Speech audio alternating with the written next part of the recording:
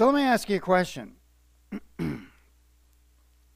If you were looking for a church, what would you look for? Well, some people would say, well, I want a friendly church. Well, we look at our church. Our church is one of the friendliest churches I've pastored.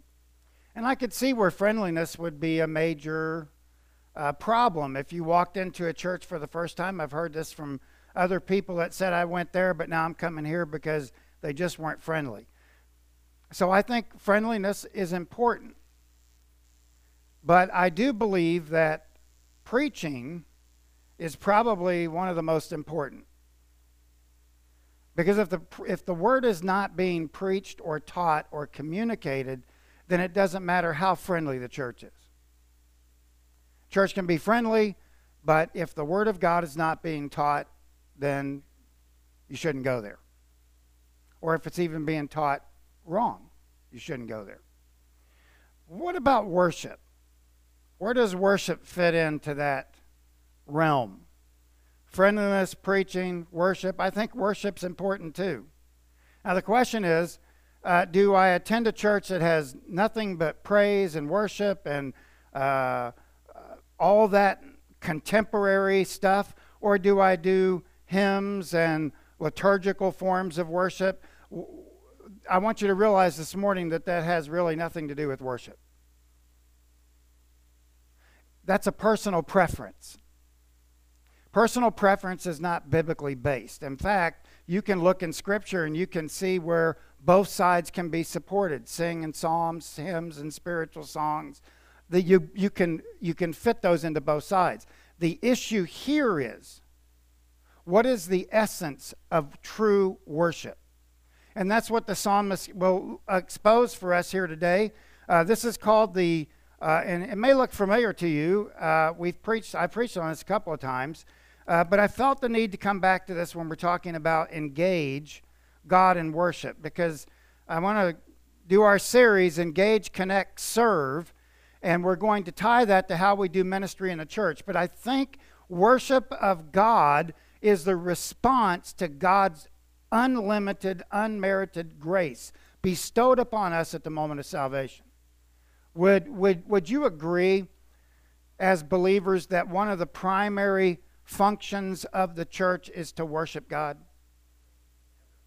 One of the primary purposes of the church is to shout back to God what He has so graciously given us. And so we come to Psalm 100, which was parallels Psalm 95. The psalmist, some say David wrote it. Some say he didn't. But it doesn't matter. I don't think that's a major issue. The issue here is that this was a psalm that was sung in the temple worship. It's rich with understanding of what true worship is and what true worship is not. Psalm 95 talks about coming into His presence. Talks about the God is Lord. He's the Creator. Both of these Psalms, 95 and 100, put these themes out there. And I think they're there for a reason, to help us understand the core essence of worship. So let's unpack it. If you have an outline on the back of the bulletin, you'll see the fill in the blanks. Here we go. The psalmist tells us to come before God. To come before God. He writes, make a joyful noise to the Lord. Rishvavoin in the Hebrew, rishavoin, which means to make a loud noise that signals feelings and emotion. One thing that worship is, it is a time for God's people to come together and to sing to Him. Now, we can punch our time card. We can come to church and we can punch our time card and we can sit in the pews like this. Oh, Lord, you are the... And there's really not any emotion behind that. How would it change our worship if before we came into the church, we thought about what we were getting ready to do? and what God has done in our lives. And so it's easy. It's easy just to come in, sing a few songs, listen to Pastor Mike blow a gasket in a sermon, and then to go home without ever really having come into the presence of God. Yes, you can fake worship. You can fake being excited. You can fake jumping up and down and doing all of this. You can fake that. I get that. But there should be within us an innate desire to worship and to sing loud. I've heard people tell me sometimes, Pastor, if I sing, everybody will run. And I say, well, everybody except God. Because God inhabits the praise of his people. And if everybody in the church was singing at max capacity, boy, we could rock this place. We could really rock it. And it's not that you come in and you want to jump up and down. I don't have a problem with that as long as it's genuine. And the only one that really knows if it's genuine is God. But too often we are all guilty of punching the spiritual time clock. We come in, we sing our songs. You know, I love A Mighty Fortress Is Our God. A mighty fortress is our God. What? This gets me going. But then there's other songs I got to try to make myself get going at times. But I'm still singing. And it may not be great. You guys know I'm not a great singer.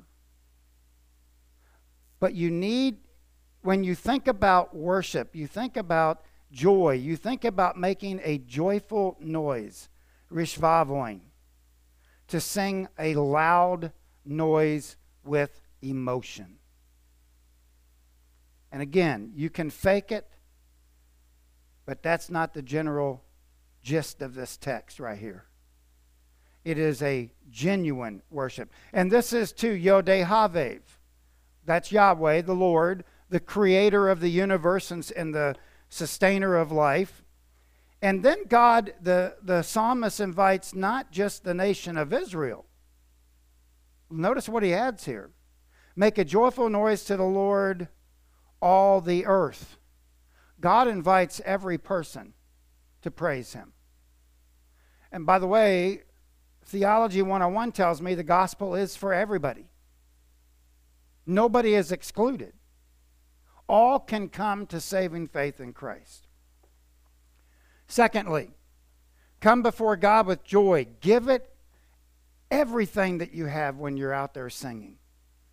But this is something that's unique. Serve? Wait a minute. So this means that it's not only singing, but it's serving. Pastor, are you telling me that serving is part of worship? Yeah, I am. So is the psalmist. Look at what he says. Make a joyful noise to the Lord. This was sung before God in the temple services. Serve the Lord with gladness. Avid. That means considerable energy to a task or a function with the focus of ministering in a devotional mindset to God.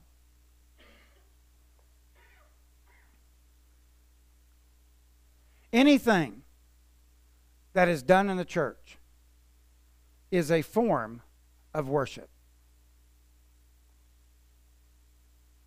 You wouldn't think that this is a form of worship, cleaning the church, but it is. Let me tell you why. People come into church, maybe they're first-time visitors. They come into the church, they look around, they see the place is dirty. They go, you know what? They don't really care about their building. How can they care about God? Because we're supposed to give God the best all the time. This becomes hugely important. And it is. Anything. This is, the reference here is wide. Considerable energy, unspecified task, or unspecified function with a minister, with ministering in a heart of devotion to God. So when you clean the church, for example, you do it as unto the Lord.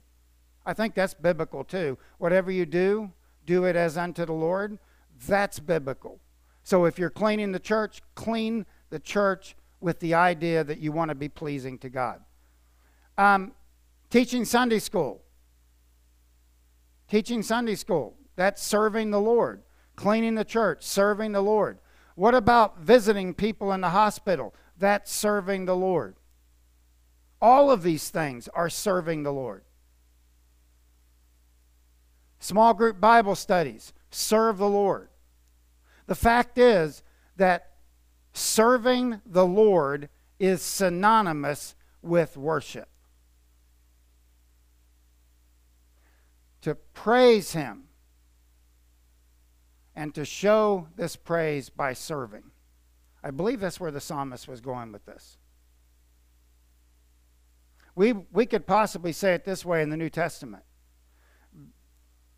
Be not only hearers of the word, but doers of the word. Whatever you believe actually has to function out. So serving God is part of our worship. So if you're not serving, then I would encourage you to start serving.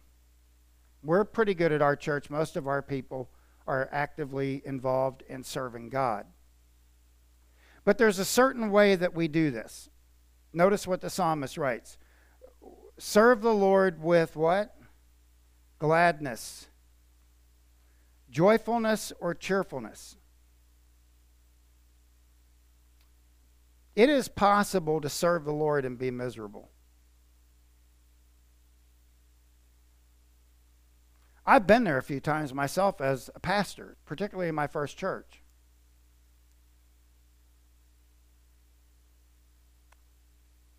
And in that instance, I was wrong. I was a younger pastor, lot younger. And I had not yet come into the realization of this. So it is possible to serve the Lord, but do it miserably. Let me encourage you as your pastor to think just for a minute about you have the privilege and the honor to serve the Lord. You have the privilege and the honor to serve the Lord. You have the privilege, being a child of God, and the honor attached with being a child of God to serve your Father who redeemed you.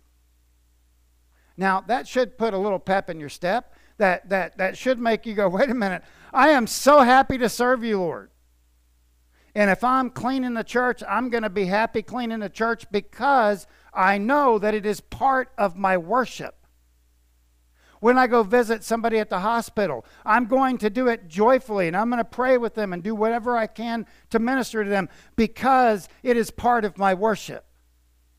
If I lead a Bible study or a small group, I'm going to do it with joy because I know it is part of my worship. Serve the Lord with gladness. I heard a pastor once say, show some teeth, smile. It's a good way to put it. You need an image? These girls are all smiling. They're passing out. They're not passing out, but they're passing out items. But they're doing it joyfully. They're doing it joyfully. Let me ask you a question, a personal question. Particularly for those that work in the church.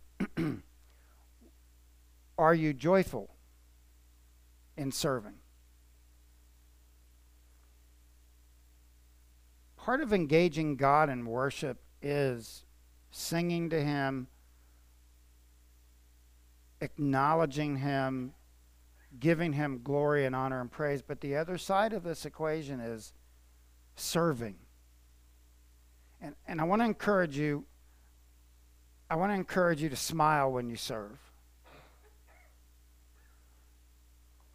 It really does. I mean, I've heard people say, well, I'm only doing this job because we need somebody to fill it. I get that. But also at the same time, when you do that, say, okay, I'm going to do this with a spirit of joy because God has given me the opportunity to do this. And by the way, He has given you and me the ability to do this. And in this we can rejoice. And so, serving and singing go hand in hand. And then, secondly, come before Him with joy and service and know His greatness. Know His greatness. Now, the psalmist writes here, know that the Lord, He is God. That was, as most scholars would argue, that was a form of confessional which was used in temple worship. Know that the Lord, He is God. And then the congregation would say, know that the Lord, He is God. It was a form of liturgical confession, if you will. I like, though, what Rolf Jacobson says in his commentary. The imperative know does not imply mere intellectual knowledge. Ancient Hebrew knew no division between theoretical and practical knowledge. What does he mean by that? Well, the Hebrew word know is yada. Yada. And that means to acquire information by experience.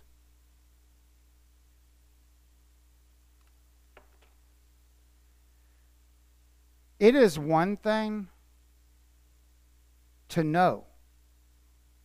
John 3:16. For God so loved the world that He gave His only begotten Son, that whosoever believeth in Him should not perish but have everlasting life. You can know that. You can quote it. That's one. It's one thing to know it. It's one thing to experience it. Knowledge and heart knowledge go together. It is to know beyond a shadow of a doubt. It is to know that it is God. He is God. He is Yod-Heh-Vav. I have experienced this in my head, but I have experienced it in my heart with the cross. The day that I trusted Jesus Christ as my Lord and Savior, He came in, I knew it, and since then, that experience has only gotten deeper and deeper and stronger. That is what it means to know that the Lord, He is God. And you know that in your heart, you know that in your head. You can quote the verses, but you have come to the realization that He is God, the creator of the world.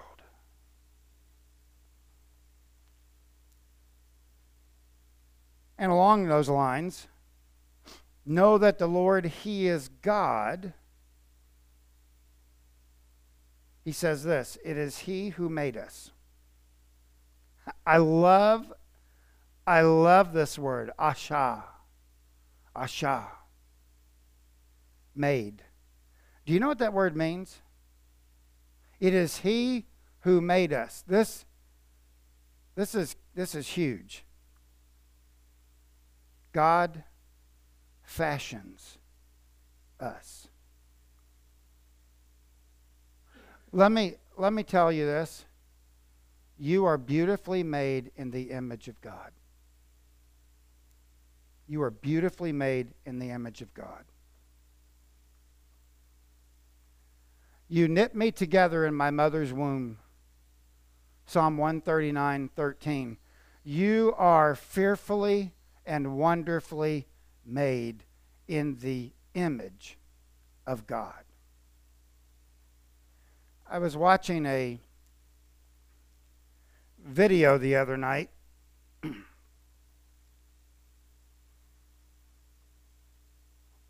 And in this video, the pastor was talking about cells and how cells come together. And he said that there is an adhesive for these cells. Have you ever heard the word laminin? Tim, you know that because you're in the medical field. Laminin.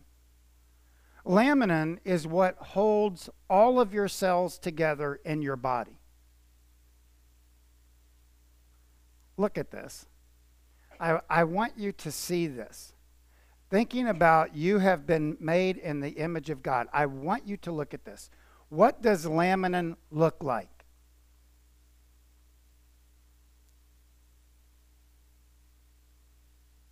Laminin. The cross.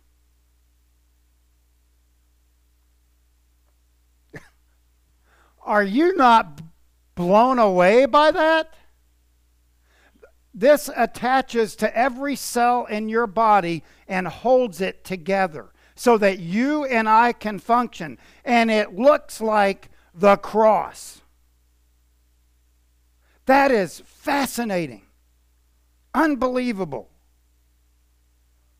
And then I read Colossians 1:17. He is before Jesus. He is before all things, and in him all things hold together. Wow! Jesus Christ is holding this world together, and the blueprint of God's divine plan for creation lives in you, and the image of the cross is holding everything that you have inside your body together so that you can function. Oh, and there's a lot of things about the human body that we could get into, about what develops within the womb, the baby, as the baby develops. All of these things just so happen to come together, so happen to work perfectly and put things together. I've heard people say that this world started with one molecule. It takes way too much faith for me to believe that. That somehow this molecule just showed up and all of a sudden it created all of these things. It takes way too much faith for me to believe that. What I can believe is that a great God who knows and loves me created everything that we see and put the mark of the cross in this laminin in our body to show us how great he is. Unbelievable. And if you look at it, some of the laminin on a microscope is just tilted a little bit to the left, but it is clear. It is a picture of the cross. Wow. I don't know. For me, that was worth coming to church, just all that right there. It was worth it to me just to give you that information that I learned. Colossians. He holds all things together. Wow. By him and for him were all things created. You are a creation of God. You are a unique creation of God. Isn't that awesome? Isn't it awesome to see that? It's like God saying, hello. Hello. Back to the Future. Hello, McFly. You should be getting this. This is God. This is Jesus Christ. And how it connects everything together. That is amazing. Cell binding. The B2 chain. And science sees this. Medical science sees this. This is the image that they get. Don't get me started on the heavens and the stars, right? Because you know I love... I know there's a lot of you going, please don't start on that one, Pastor. But I love it. And I think about the heavens and the stars, and I'm like, one molecule, really? One little bitty molecule did all that? No, too much faith. God did that. And think about how, well, see, I got to get off of it because I can go another direction. So, know his greatness. He is creator. Praise God. He is shepherd. He is shepherd. We are his people and sheep of his pasture. This image should be very familiar to us.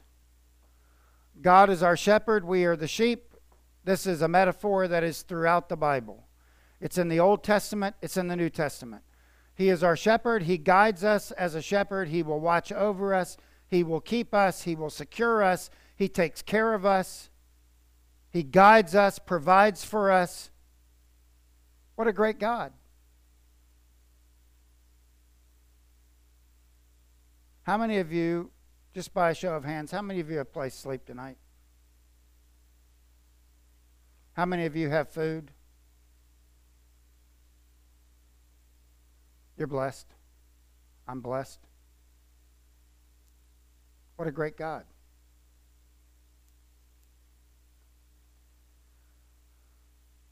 The problem with us is sometimes, and I'm included too, sometimes the problem with us is we forget that. We forget that God takes care of us, provides for us, guides us, loves us, and we often forget that. This is really a beautiful image. The one thing about sheep is sometimes sheep are not very smart, right? Including myself here. But God still loves us. Gently keeps us moving in His direction. Even though we're not always doing what we're called to do for Him, even when we're not praising Him the way that we should, even when we're not serving Him the way that we should, God still takes care of us. I'm constantly amazed by that. And particularly for the nation of Israel. The nation of Israel always followed God, right? No. The nation of Israel, depending on what day you saw them, this is what their spiritual life looked like. Oh, God saved us. He took it. Wow, I crossed that Red Sea. Now let's go worship Baal. You know, it was kind of like just crazy stuff. But you know what? We do the same thing. Look at what God did in our lives. Okay, now I'm going to go do this. Wait a minute. Whoa, whoa, whoa, whoa. Pull back, pull back. He is our shepherd. We are His sheep. We follow the shepherd. Lastly, and know His greatness, He is good. God is creator. Yes? Yes. He is our shepherd. Yes? Yes. Also, God is good. God is good. Yes. That's right. Enter His gates with thanksgiving. Todah. The word for thanksgiving. A song of thanksgiving. And His courts with praise. That means deeds that are praiseworthy, stuff that God has done in your life. Thanks. Give thanks, which is the word gratitude. And then bless, which is the word submission. This in and of itself could be a sermon right here, but I just want to quickly highlight something. He says, enter the courts, which you'd come to the outer courts, and then you go into the temple.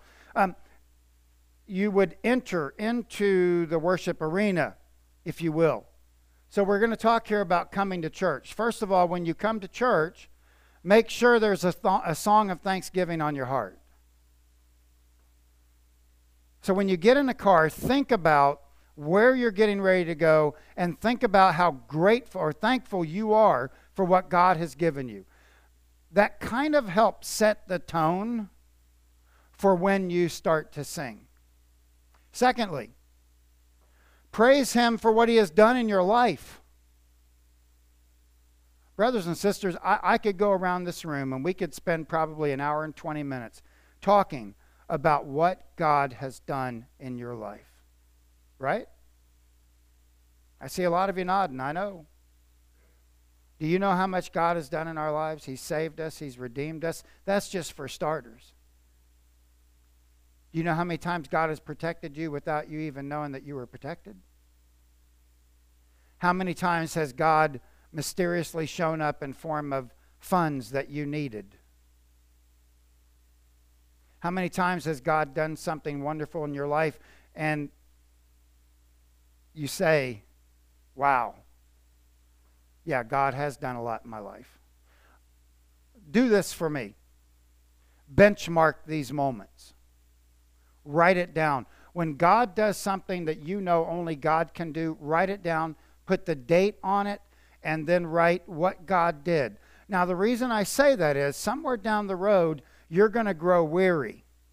And you're going to go, is there any way God can do this? Can he fix this? Can he help me? Then you go back to the benchmark and you go, oh yeah, I remember when God did this. I will stand fast and trust in him. It's good to have benchmarks. Benchmarks about what God did in your life and how he fixed the problem or the situation. And therefore, I can praise him for what he has done in my life. Lastly, or thirdly, a heart of personal gratitude. Let me say this, and I believe it's right. One of the first signs of spiritual problems in your life is when you lack an attitude of gratitude. When everything is negative and everything is horrible and you complain about everything, your focus is negative, that is a spiritual problem. Christians should be the happiest people in the world. So we need to reflect that to a world that desperately needs to know Christ. If they look at us and we're always complaining and there's no real personal gratitude to God, yeah, he saved me, but then there's all this stuff, that's a sign of a spiritual problem, because James says it this way in James, the first chapter of James. Count it all joy, my brethren, when you fall into trials of different kinds, right? Count it all joy. You get into the trial and you just go, I know my Redeemer lives and I know he's going to take care of this. Because I've got the past, how God did things in my life, and I will not let a sour heart stop me from personal gratitude to God. Now, this last one, bless his name, you would think that that word bless can mean like 30 different things. But in this particular case, watch this. So after you've done all this, you've entered his gates with thanksgiving, his courts, you go through the door, then you get into the court, you praise him and you give thanks, and then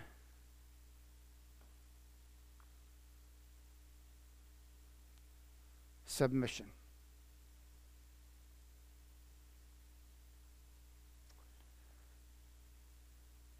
Submission,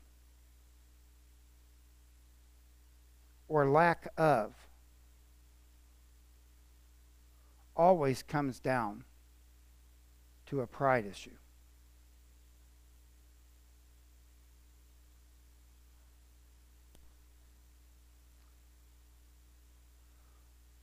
Worship, bow in submission. Practically, Pastor, what does that look like? Praising him. You can inwardly bow, praising him. Or even when the pastor is speaking, and by the way, every word that I've uttered today will be judged by God someday. Therefore, I have to make sure what I'm preaching is truth. I have to make sure that my heart is right. All those things. You guys and gals just get to sit there and listen. I'm going to be judged someday for the content of my preaching. So, bowing in submission would also include, since we're talking about temple worship, when God's word is read and it is expounded on, you go, yes, Lord.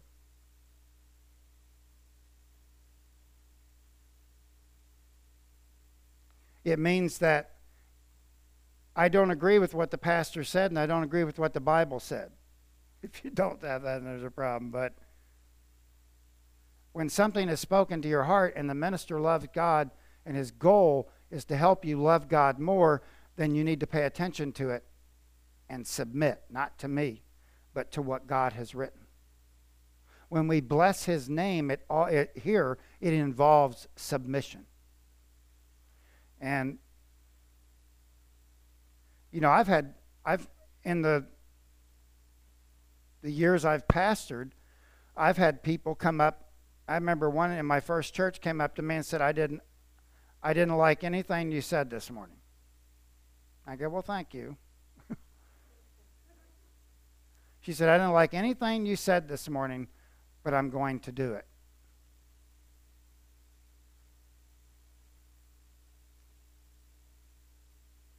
Submission. Not to me.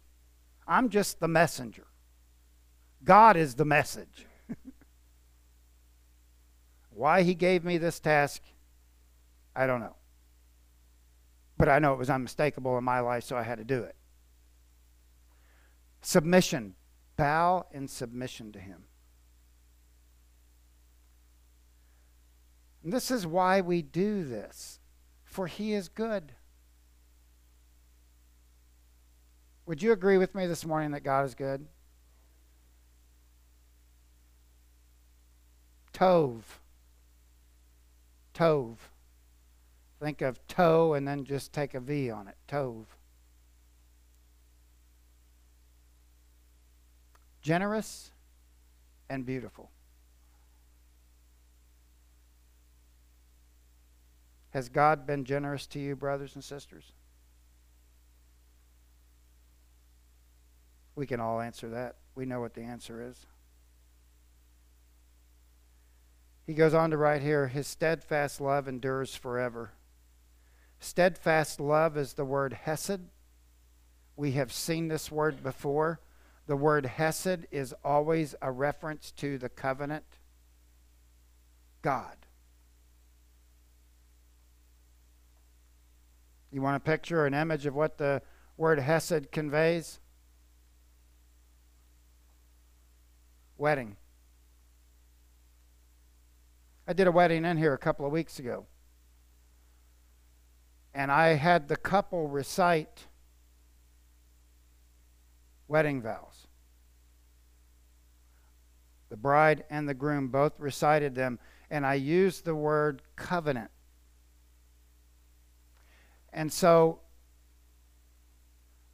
in a sense, when the Hebrew writers wrote and they spoke about the hesed love of God, they were talking about a marriage covenant. We say the Old Testament, but the Hebrew word for testament is covenant. We have an old covenant and we have a new covenant. But they're both based on, for God so loved the world. And the image is of a ceremony in which two people are coming together and they are eternally faithful to each other. And that's what's happening right here. After you enter his gates with thanksgiving and you're bowing, be mindful of the fact that the Lord is good, his steadfast love endures forever, and his faithfulness to all generations. Let me give you a little bit of good news before we land this plane. Charles Spurgeon said this, the glory of God's faithfulness is that no sin of ours has ever made him unfaithful.